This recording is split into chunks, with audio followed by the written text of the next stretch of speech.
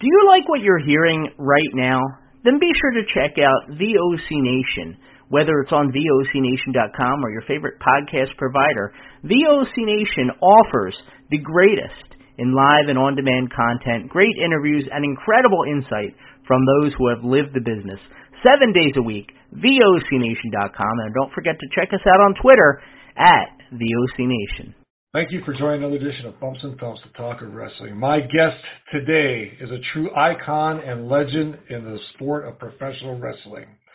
He is a multi-gold medalist in the 1971 Pan Am American Games and was a member of the 1972 Olympic weightlifting team. He was trained by the great Vern Gagne, and he's also written a biography on himself titled Patera, Weight of the World with Kenny Casanova. Ladies and gentlemen, it is my pleasure to introduce the world's strongest man, the original world's strongest man, Ken Patera. Thank you for coming on today, sir. Thank you, Brian. Yeah, there's been a lot of imitators, but the old saying is often duplicated, but never often imitated, but never duplicated. That's right. That's right. You were the first. And so glad to have you back on. I mean, it's been a couple of years, and I saw you a few weeks back in St. Louis. It was so great to have some time with you in the lobby and stuff and at the event. It was a lot of fun. So, and then thank you again for coming on. So last time we talked, we kind of went about your background a little bit, your childhood, getting into college, the Olympics. Now I want to get into, if we could, Ken, training under Vern. Once you got back from the Olympics, Vern kind of got you into camp with that famous class of 72. And I would love, and I know the fans would like to hear, what was that like for you? What was that gruel? I know he was pretty tough on you guys, but tell us a little bit about the camp and the guys in it and what it was like for you.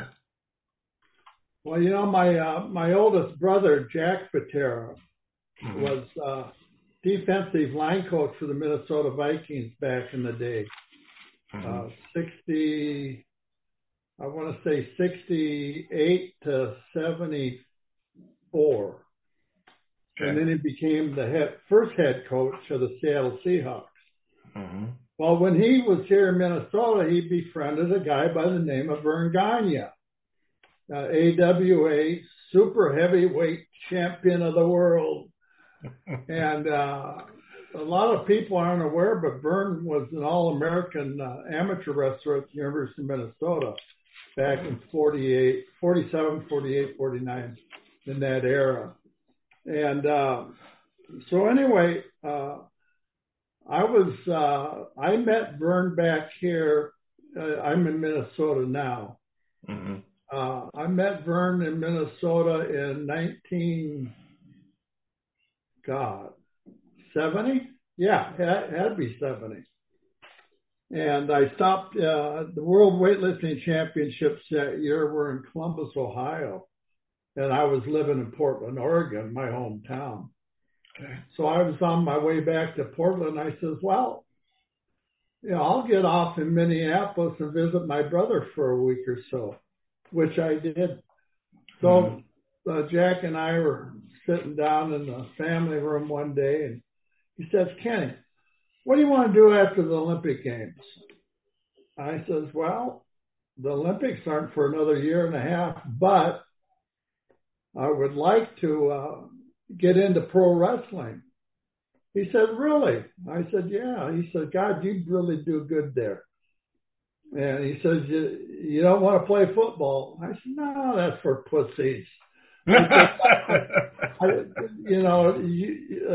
Jack and Norman, Dennis, they were all pro football players. Those were my brothers. Mm-hmm. I said, no, I like individual sports. Track and field, wrestling, badminton, volleyball, stuff like that. Yeah. So anyway, he says, hey, I know a guy here in Minnesota named Vern Gagne. He said, you ever hear of him? I said, no, I've never heard of Vern. because back in those days, there's 24 wrestling promotions around the country. So they were all regional. Mm-hmm. And I had heard of Mad Dog Vachon because he wrestled in Portland. Yeah. And, a few, Gene Kaniski, and, whatever, Luthez. But anyway, so I get back here to Minnesota, saw my brother, introduces me to Vern Gagne. So the day I meet Vern, he gave me directions on how to get down to the Dykeman Hotel. That's where the AWA wrestling office was, up on the 7th floor, I think it was. Okay. So anyway, I go down there. I walk in, meet Vern, introduce myself. And he says, I'm kind of busy right now.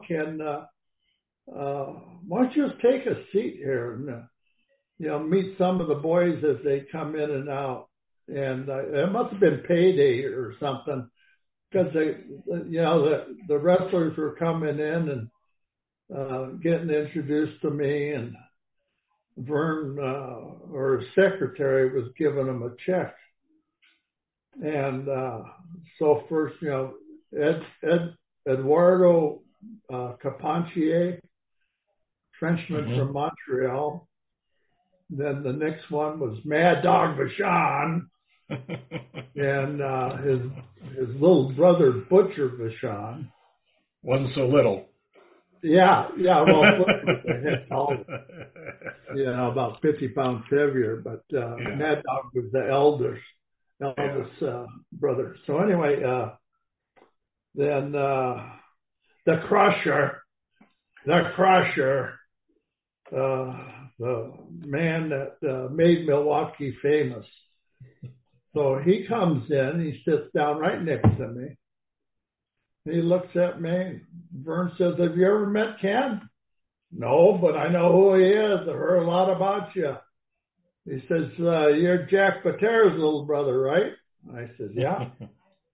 And so he says, so Vern says, "Ken, you think you can whip this old fart?" I said, "Well, I'm looking right, nose to nose with Crusher." I said, "I don't know." I said, "He's pretty tough." I said, "I'm pretty tough too." And so Crusher kind of gets a giggle. He was a fun guy. All those guys were good guys. And so anyway, I met a whole load of them. So I tell Vern says, "Well, your brother tells me that you want to be a pro wrestler." I says, "Yeah." He says, "Well, what makes you think you're tough enough to be a pro wrestler?" And I says, "Well, I'm pretty tough." I said, "I've had a few fights." "Yeah, but who have you ever beat?" I said, "A bunch of punks." He says, "That's what most wrestlers would say." So anyway, let me spit this up. Yep. So anyway, we used to keep talking. He says, "Well, your brother tells me you want to go to the Olympic Games, the Pan American Games, the World Championships, all that stuff. Are you good enough to beat all those big guys?" I said, "Well, I hold most of the records, and I've beaten them already." "Oh, really?" I said, "Yeah." I said, "Didn't my brother tell you my background?" "Well, a little bit." I said, "No, I'm legitimate. I'm not a fraud or a phony." Mm-hmm. He said, "Well, that's what I like to hear." And I said, I need some help." He said, "Well, what kind of help you need?" I said, "Well, I need a place to train full time, and I need some financial backing." And he says, "Well, where are you training now?" I said, "Well, out in Portland, Oregon, but we we didn't have the proper facilities out there. And so anyway, he said, well, how much money would it take for you to train properly for the Olympics? He says, see, the Olympics are a year and a half away. Mm-hmm. I said, yeah. And, well, how much? I says, well, you have to understand, this is 1970. Mm-hmm. Beginning of 71, I guess it was. I says, well, $100 a week would be fantastic. He said, $100 a week. He says, I think we can do that for you. And Wally Carbo, sitting right next to him, said, Wally, cut Ken Patera here a check for $100 right now. So Wally gets the checkbook out, signs a check over for $100. And there was a check in the mail every week for a year and a half for $100. Wow. A lot of people say, God, that's not very much money. Well, this was 1970, 1971. The average salary was about $100 a week. Yeah. Or maybe not even that. And so anyway, I didn't have any expenses, except for training. My grocery bill was probably $50 a week. And then, I had a car payment in there. It was about $50 a month. And I had a brand new Firebird. Oh, wow. That's awesome. Yeah. I just picked it up at the car dealer. So, anyway, that went real well. So Vern says, well, if I'm going to sponsor you, I'm going to have you move back to Minneapolis. And that way I can, keep track of your progress and everything. I said, God, I'd love that. Mm-hmm. So I flew back to Portland, and about a week later, I get all my stuff together and, paid the light bill, the water bill, the last month's rent and whatnot, jump in my Firebird and boom, take off for Minnesota. Christmas Day. Oh. Yeah, Christmas Day. I left at 2 a.m. Wow. And, yeah. I drove all the way through. 18 hours. 18 hours. Take off from Portland, go through Eastern Oregon, through Idaho, down through Colorado, and into Wyoming, into Nebraska, up through Iowa, and here I am in Minnesota, southern Minnesota. And making pretty good time.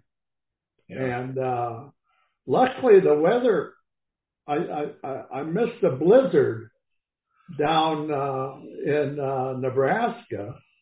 Ooh. And I just barely missed it. It was blowing and the snow was coming down. Unbelievable. Yeah. I couldn't see shit. And finally, I just I believe it. Yeah. I just kept trucking, and all of a sudden, maybe a half an hour, I come out of the snow, and it was clear all the way to Minnesota. That's great. And so I get up, I found my brother's house, and he lived in a beautiful house over in Edina, Minnesota. Well, at that time, well, it still is. It's probably the wealthiest suburb in Minnesota. I mean, a lot of millionaires. And so anyway, I get settled down at my brother's house, and after about a week or so, I said, Jack, is there any place to drink around here? The bar or nightclub? I said, I'm bored. He said, well, yeah, why don't you just drive over to Excelsior Boulevard And there's a ton of bars over there. So I go over to Excelsior Boulevard, and I'm driving down Excelsior, and I see this bar, George's in the Park. And they had like 2 parking lots just packed. Wow. So I pulled in there, and I said, oh, this looks like a fun place. So I go in, and there's this blonde-haired guy working the door, bouncer. And I asked him, I said, hey, you have a cigarette machine around here? And he says, yeah, it's right over there. And he keeps looking at me. And so I go over there, pull 2 quarters out, pack of cigarettes back then, 50 cents. Yeah. Now, I think it's $10.50 now. Yeah. I don't smoke anymore, so Yeah. I haven't for years and years. But anyway, I go over there, pull the plug on the cigarette machine, and here's this guy standing right next to me. I look up. I said, yeah. And he says, aren't you Ken Patera?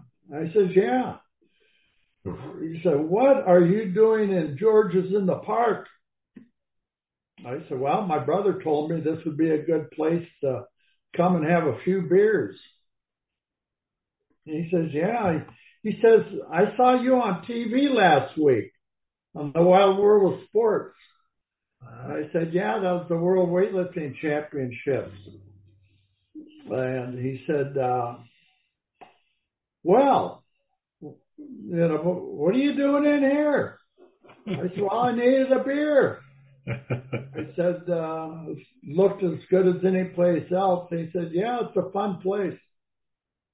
So he goes back to his chair by the front door, and I'm kind of casing the place out. So there was a bar in the back called the Red Dog Saloon. And then they had a dinner theater up front.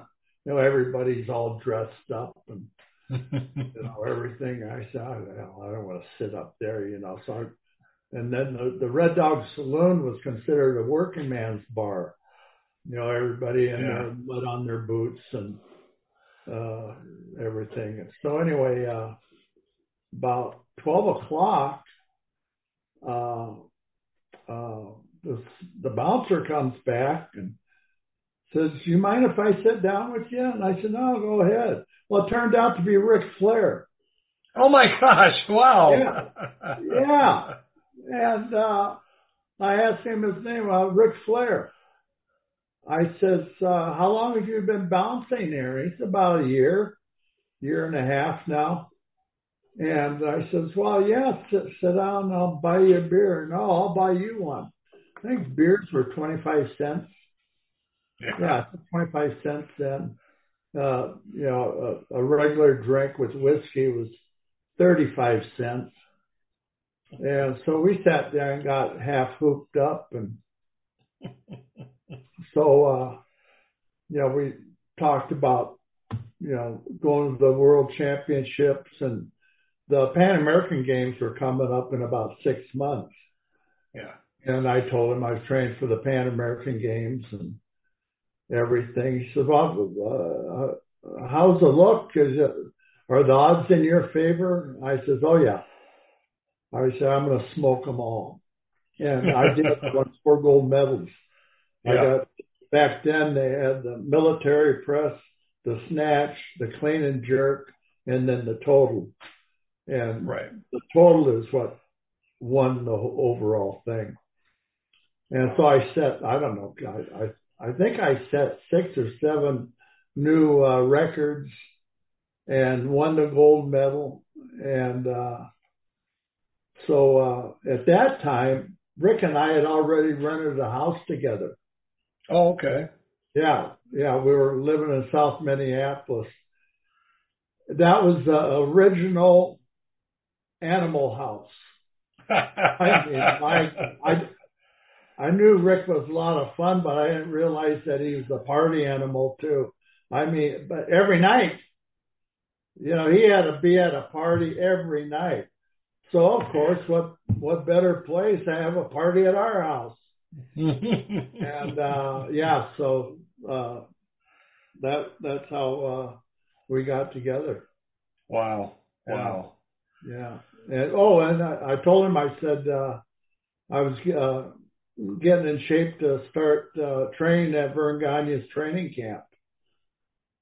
And he says, I went to the University of Minnesota with Gagne's son, Greg Gagne. And we were on the football team together. There was another guy, Jim Brunzell, and him and Greg Gagne were friends. Well, after that season, Greg had transferred out to Wyoming. He was a quarterback. But Brunzell, he stayed on the University of Minnesota. He was a wide receiver and high jumper on the track and field team. You know, he could jump almost 7 feet. Yeah. I mean, that's why they call him Jumping Jimmy Brunzell. Yeah, he was a legitimate high jumper. Yeah. And and by that time, Rick had gotten kicked out for bad grades, bad attitude, bad this, bad that. But I had already graduated from Brigham Young University, way before that. I think I was 6 years older than Rick and Greg and Jimmy. And so Rick and I were living together then. He bugged me almost every day on a daily basis. Get me into pro wrestling. Get me into pro wrestling. I said, wow. I said, Rick, I talk to Vern, about twice a week. I don't talk to him every day. Yeah. Because I was training for the Pan American Games and the Olympic Games. And so we hadn't even started. We didn't start wrestling camp until I got back from Munich, Germany in 1972 in the Olympic Games. And so finally when I get back, Rick, first thing, Ken, have you talked to Vern about me yet? I said, Rick, I haven't even talked to Vern about Ken Patera yet. But, within a week or so, I finally got a hold of Vern. And when I got back from Munich. And anyway, one thing I got Rick into camp. At first,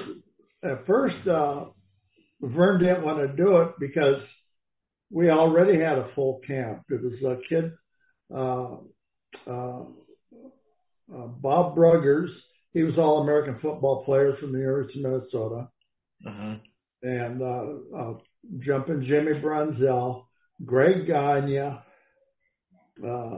and a guy that everybody loves, the Iron Sheik. His real name's Khosrow Basiri. He was legitimately from Iran. A lot of people think that he's like a drugstore Indian. That was a old saying back in the day. No, this guy was a legitimate amateur wrestler from Iran, and then myself. So Vern Gagne says, no, we don't have any room. We have 5 guys. That's all I want. I said, 5 guys. I said, well, if you let Rick come to camp, there'll be 6. That way we can pair off, equally. Yeah. And he said, well, I didn't think of that. He says, how big is Rick? He's about 280 pounds. And you're what? I said, well, I'm 315, 320. He said, well, that'd be a perfect match. I said, yeah. He said, okay, call Rick and let him know that he can come to camp. And I says, well, can I bring him in a couple days when camp officially starts? He says, yeah. And so it all worked out. And So then the six of us, you know, every one of us wound up being legitimate main eventers. Yeah. You know, how many training camps can say that? Yeah. Yeah. They said, I've heard, Ken, that Vern's camps, the success rate for the wrestlers that went through his camp to be main eventers was like 98%. Oh, yeah. I mean, I see that. Yeah. Yeah. 98%. I mean, that's incredible. Yeah. Well, you know, a couple of years after us, Ricky Steamboat came through there. Scott Irwin and his brother Wild Bill Irwin. You know, the Irwin boys from Duluth, Minnesota. They wound up being legitimate main eventers. Unfortunately, Scotty got brain cancer, I don't know, 7-8 years later and passed away. But, well, Bill, he's still around. Yeah. And then we had Chris Taylor that was in the 72 Olympic Games with me. Yeah. 6'5", 400 pounds, Greco-Roman wrestler, great guy. And then Sergeant Slaughter, his real name is Bob Remus. Him and Chris Taylor wound up being good friends. And let's see, who else? So just in that small period of time, everybody, it seemed to me like everybody that went through that camp wound up being a main eventer, you know, somewhere in the country. Yeah. No, it was a class. Vern ran a successful camp, no doubt. I mean, and, you know, he had, I know he had Billy Robinson there as one of your trainers. I heard he was pretty hard on you guys. Oh, yeah, he beat us like dogs. I'll tell you. 4 to 6 weeks of Billy Robinson, you didn't want to be a pro wrestler. You wanted to quit. Yeah. I heard he was pretty tough on you guys. Yeah. It was a tough training camp. Yeah. So if we could, let's talk, camp. After you graduate camp, excuse me, you go back and you start wrestling. Where was your first match and who was it with? Oh, wow. My first match was in Wilmer, Minnesota against Scrap Iron George Gadasky. All right. And he was an old veteran, tough guy. He was from Calgary, Canada. Okay. And good guy. And by that time, you know, he was in his early 40s, mid 40s, something like that. Probably mid 40s. But scrap iron. And I wrestled him out in Wilmer, Minnesota, beat him in about 5 minutes. And we got back to the locker room. He says, you know, you're really going to be good. Yeah. I said, well, thank you. He said, you've taken that training camp of Vern's to heart. I said, well, we all are. We're all, you know, working hard. He said, well, just keep it up. You'll be a main eventer someday. And I think within 3 months, I was tag team partner with the Crusher, the likes of Superstar Billy Graham and Ivan Koloff over in Milwaukee. And I went up the ladder pretty quick. And then of course, I was Rookie of the Year. That was 19. That's right. Yeah. That's right. Yeah. AWA Rookie of the Year. Yeah. Yeah. That's right. That's amazing because, you know, you were back then, you were very strong, but you were very bulky, if you will. But for your size, you had such agility and you could move for your size. Most guys that were that big, even though how strong they were, they can't move. I mean, Chris Taylor, God bless him, great wrestler, but he couldn't move like you.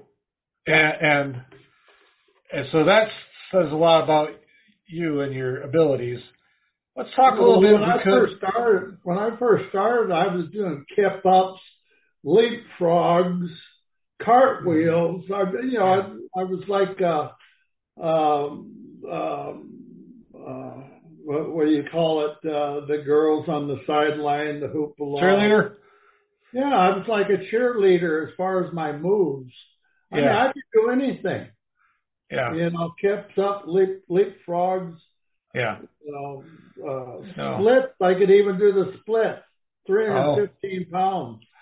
Wow. People looked at me and they said, Jesus, how are you so athletic? I said, well, I was an Olympic lifter. The Olympic lifters have to be limber and supple. We can't be just bulky and stiff as a board. I mean, the Olympic lifters were good athletes. Yeah, no doubt. Moving from territory to territory, I mean, you were in, if not all of them, most of them. Yeah. What was that like going from, you were a champion in probably all of them as well, either as a singles or a tag team champion. Yeah. What was that experience like, moving from, you did your time or whatever, what was that like for you? What was that experience? Well, after about a little over a year, Vern Gagne wanted me to go down to Texas for Fritz von Erich. Okay. Joe Blanchard and the guy down in Houston, Paul Bosch. Paul Bosch. Yeah. And I had just got married about 6 months prior to that. And I said, okay. So I told my wife, I said, we're going to be moving down to Dallas. Really? I said, yeah, really. I said, I am. Are you coming?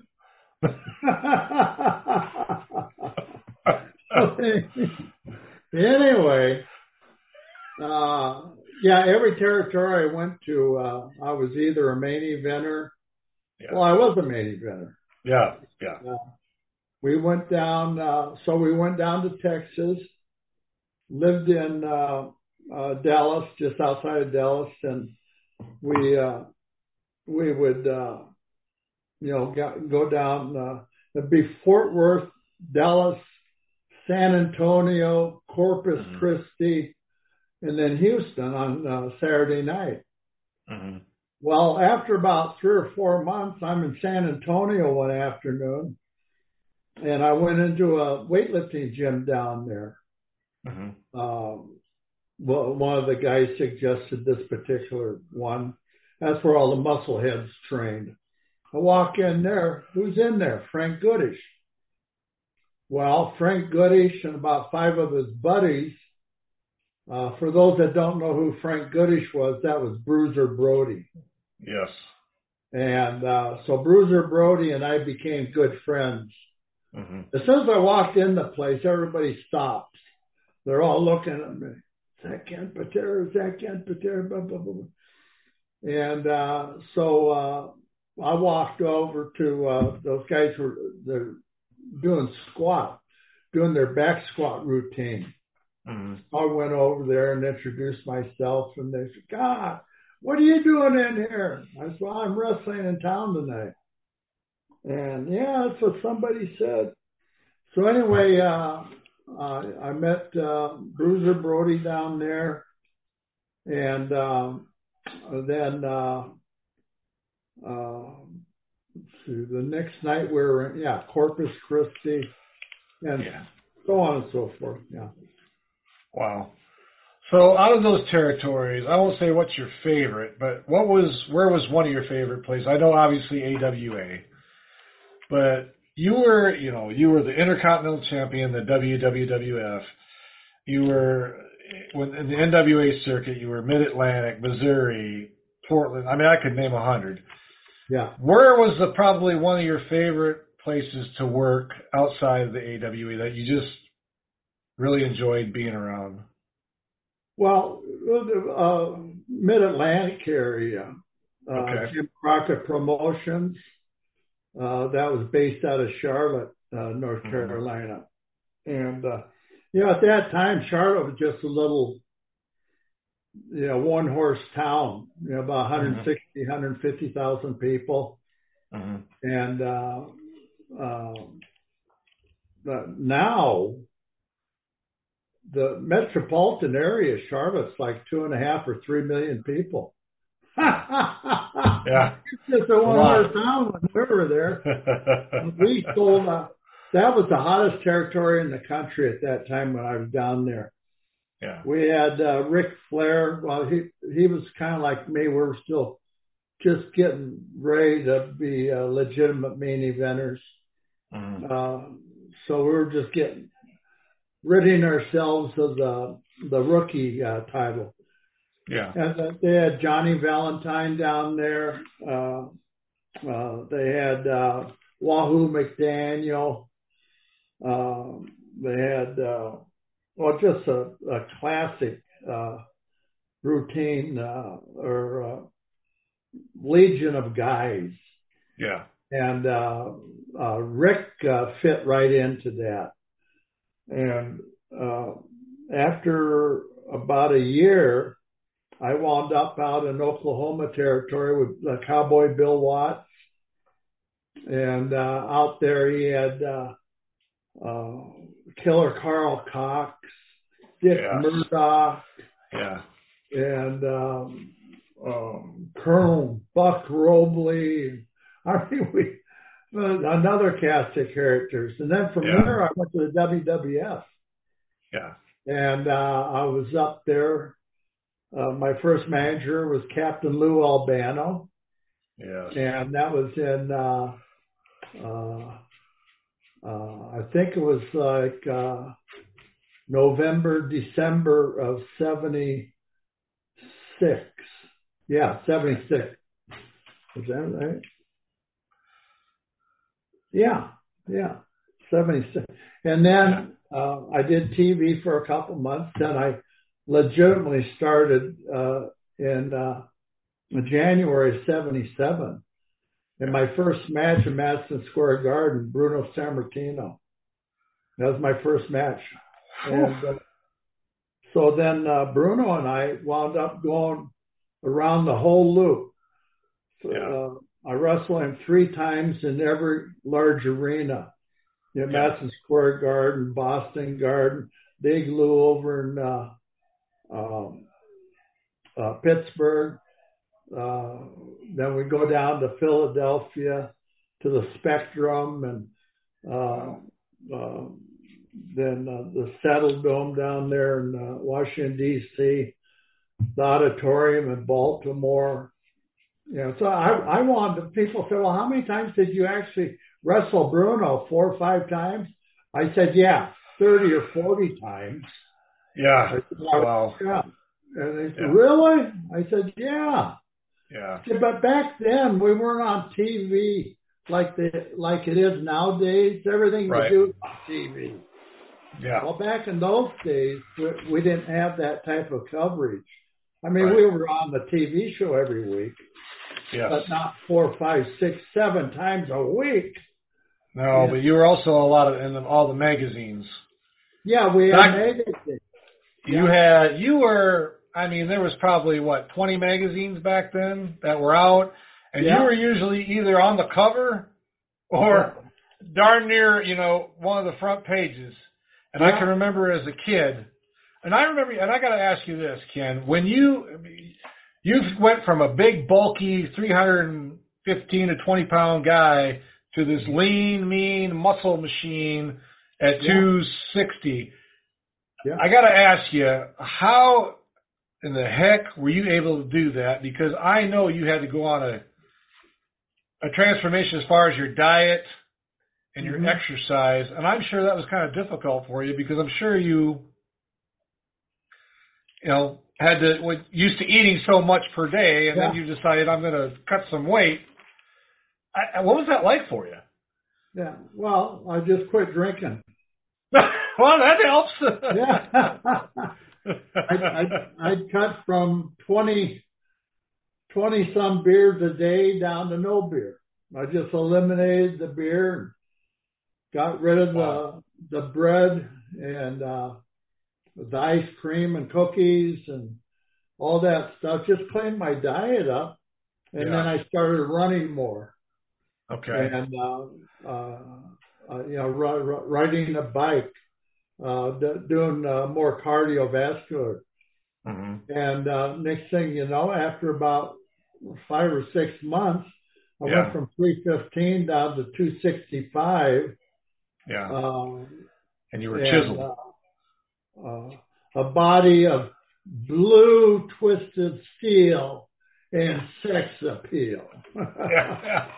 Yeah, I can remember that because back then, the magazines, you didn't see you on TV all the time. And I just remember when I was a kid, I'm watching wrestling and they introduced you and I'm like, Mike, that's him? I mean, because you were all chiseled, and just jacked. And I was like, I thought Ken Patera was a big, bulky Olympic weightlifter dude. And I just remember the transformation. I've always wondered, I mean, I know it takes diet and stuff, but I didn't know if you changed a little bit besides the cardiovascular, your weightlifting regiment or anything like that. Yeah, well, the thing is, I always had all the muscle underneath. Okay. I had that adipose tissue on top, which is a layer of fat. But you needed that fat, you needed that bulk, Yeah. So I just started dieting and exercising, and then I got rid of the outer layer. Mm-hmm. Well, underneath that outer layer was tons of muscle. Yeah. So I just defined the muscle up a little bit. Yeah. That was it. People said, well, what kind of steroids did you take? I said, I didn't take steroids. I said, I didn't need the steroids. The muscle was already there from all those years of heavy weightlifting. I was going to say, most guys that did do that in your era are no longer here because they abused them. Yeah, exactly. I was going over, I had an autograph session up here north of Minneapolis last weekend. Mm-hmm. And I sold 28 books in 2 hours, all autographed, pictures taken with the people, just in a little town, a little tiny town, 8,000 people. And, God, I had a good time. We're in a sports bar there. My oldest daughter helped set it up. She got all the books organized and the pictures and whatnot, and took the money. It's always good to keep the money in the family. So 2 hours, we sold over $1,200 worth of merchandise, books and pictures and stuff. Yeah. And so that was fun. Yeah. And my youngest daughter, she came up with her boyfriend. Came up from Minneapolis. And so we had a good time. Good deal. I want to talk about people you've worked with. I got to ask you, who was one of the persons, either as an opponent or as a tag team, that you really just enjoyed working with, that you just had the chemistry with? Well, one of my first tag team partners, the Big John Stud. Yes. And that's when we were both down in working for Jim Crockett Promotions down in Charlotte. Mm-hmm. And I want to say that had to be around 79,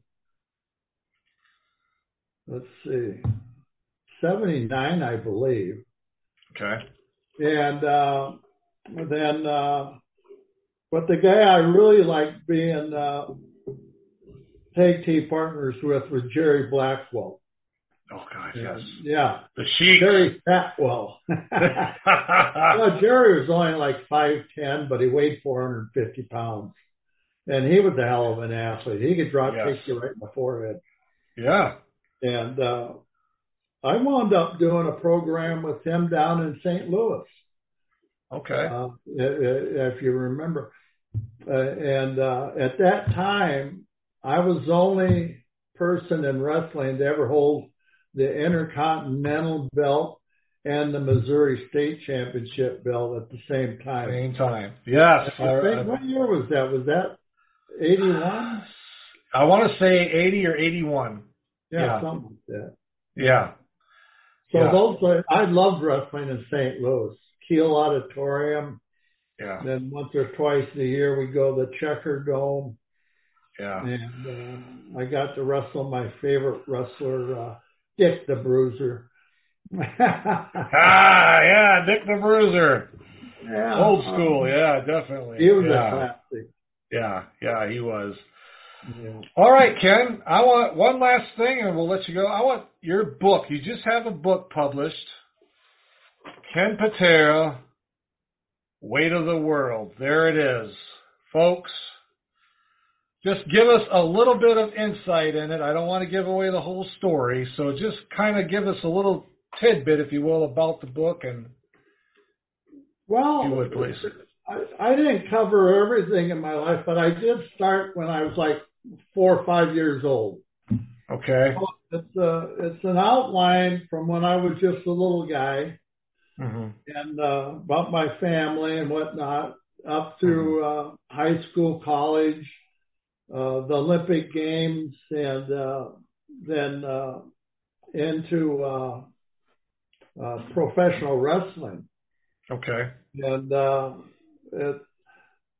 everybody that I know that's bought and read the book, they rave about it. Yeah. They love it. Yeah. And so it's an easy read. It's almost 500 pages. But like I say, it's an easy read. It'll hold your attention.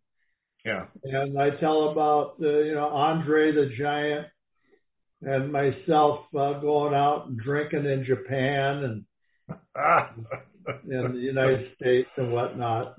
Yeah. Yeah, the people say, you ever have a beer with Andre? I said, Andre the Giant? And I said, yeah, about, I don't know. I probably went out with him over 1,000 times. Really? What was that like? Yeah. Every one of them were identical. Plenty it's in the book, right? It's all in the book. Yeah. Yeah, I am. Unfortunately, when we were in St. Louis, I got so distracted with I didn't get one, but I'm going to get one. And I've heard a lot of good things about it. A couple of my friends have read it, Ken, and they absolutely loved it. Yeah. It's on Amazon. Get it. I'm going to get it. Thank you, Ken Patera. Thank you for coming on today, sir. I'll tell you an even better way to get it. KenPatera.com. There you go. I'll put that in the description. And I didn't know you had that. PayPal, KenPatera.com. Okay. And that way I can personally autograph it for you. Yeah. And get it in the mail. My daughter does all the mailing. She has her own business. All right. Great. And so she sells CBD oil and pain palms, and she's a potter. And she makes all her custom-made ceramic stuff. So she has a studio down the hallway from where I live. Okay. She has her office farther down from that. Okay. So we can take care of everybody. Ken Patera, Weight of the World. KenPatera.com. If somebody wants to get a hold of you, you're on Facebook, correct? Yeah. Okay. I'll put that in there as well. Ladies and gentlemen, the original world's strongest man, gold medalist of the Pan Am Games, Olympic weightlifter, icon, legend of pro wrestling, Mr. Ken Patera. Sir, thank you for coming on today. Really appreciate it. Thank you, Brian. Always nice to see your lovely face. Yeah, I don't know how to take that. All right, folks, if you're listening, thank you. If you're watching, thank you. And if you haven't subscribed, please do so, and we will talk to you soon. Hey, this is Total Package Lex Luger, and you're listening to the VOC Nation. Don't miss out. The worldwide leader in entertainment. This is the VOC Nation Radio Network. Check out In the Room every Tuesday night at 9. Listen in. Pro Wrestling Illustrated's Brady Hicks, former WCW star Stro Maestro, Kathy Fitz, Matt Grimm. And you and Ray are there too, right, Ray? We sure are, and we've got great guests like Lex Luger, AJ Styles, Haku, and more. It's a heck of a party. Plus, I didn't get thrown off buildings. And didn't get pregnant. I didn't get pregnant either. Sometimes I think it gets so ridiculous. We were getting into like snuff film territory there. In the Room. 9 p.m. Eastern on VOC Nation. Yo, this is Jerry Stein of the Nasty Boys. Yeah, Brian Knobs here. You getting ready to get nasty? Well, listen to the VOC Nation, baby. VOC Nation is one of the longest-running wrestling podcast networks, having started way back in 2010. VOC Nation provides daily streaming shows where fans have the ability to interact with their hosts and guests via phone calls, emails, and Twitter. VOC Nation hosts include former backstage interviewer from both AWA and WWE, Ken Resnick, former WCW performer The Maestro, former Impact performer Wes Briscoe, Pro Wrestling Illustrated contributor Brady Hicks, and former Philadelphia radio personality Bruce Wirtz. Archive-free content includes past interviews with huge names like Hulk Hogan, Jesse Ventura, Kurt Angle, Jimmy Hart, Ricky Steamboat, Sting, Mick Foley, Joey Styles, Howard Finkel, and so many more. Listen live at VOCNation.com and subscribe to all the podcasts by searching VOC Nation Radio Network on your favorite podcast app. And be sure to follow these guys on Twitter at VOC Nation. Bill Apter has been in the pro wrestling business for over 50 years. Hey, talking here with Arn Anderson. Arn, first of all, your height and weight. 6'1", 255. And now subscribers to VOC Nation Premium get exclusive access to Bill Apter's archived audio footage. And where's your hometown? Minneapolis, Minnesota. Okay, and give us something about your back. First of all, your relationship to Ole Anderson. Ole is my... Subscription to VOC Nation Premium starts at just $3 a month and includes commercial-free audio and video versions of our top podcasts. Okay, we're speaking here with the manager of the World Heavyweight Tag Team Champions, Tarzan Tyler and Luke Graham, and he's sort of glowing tonight about a new prospect we haven't heard of yet. And for just $9 a month, Apter's archives are all yours. Would you tell us who this new prospect is? Well, I'll tell you, Bill, I've searched the world, and I finally found the true world champion. I finally found... What's your opinion of Ivan Koloff winning the title from Bruno Sammartino? Well, I think, I don't know what to say, but I want to say one thing. Bruno was another champion. Hear exclusive interviews with the greatest performers of all time. This is Bill Apter, and once again, we're speaking here with Bruno Sammartino. Bruno, first of all, how did you and Bruiser lose that title to the Valiants? Well, actually, it was a very unusual loss, if you want to call it a loss. Did women have anything to do? Well, yes, but the whole thing is that the rules, as I always understood them, was that the title could only be lost by pin or submission, which is the same rules as my title, the World Wide Wrestling Federation. That night, it was... To sign up, it's very simple. Head to premium.vocnation.com or go to patreon.com/VOCNation. VOC Nation takes you behind the scenes of the greatest moments in pro wrestling history.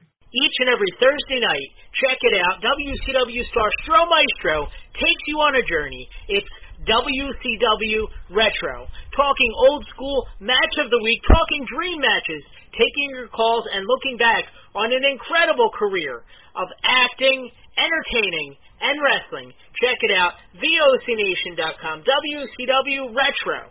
Be sure to call in Thursday nights, 9 Eastern, on the VOC Nation Radio Network. This is Matt Hardy, and you are listening to the VOC Nation.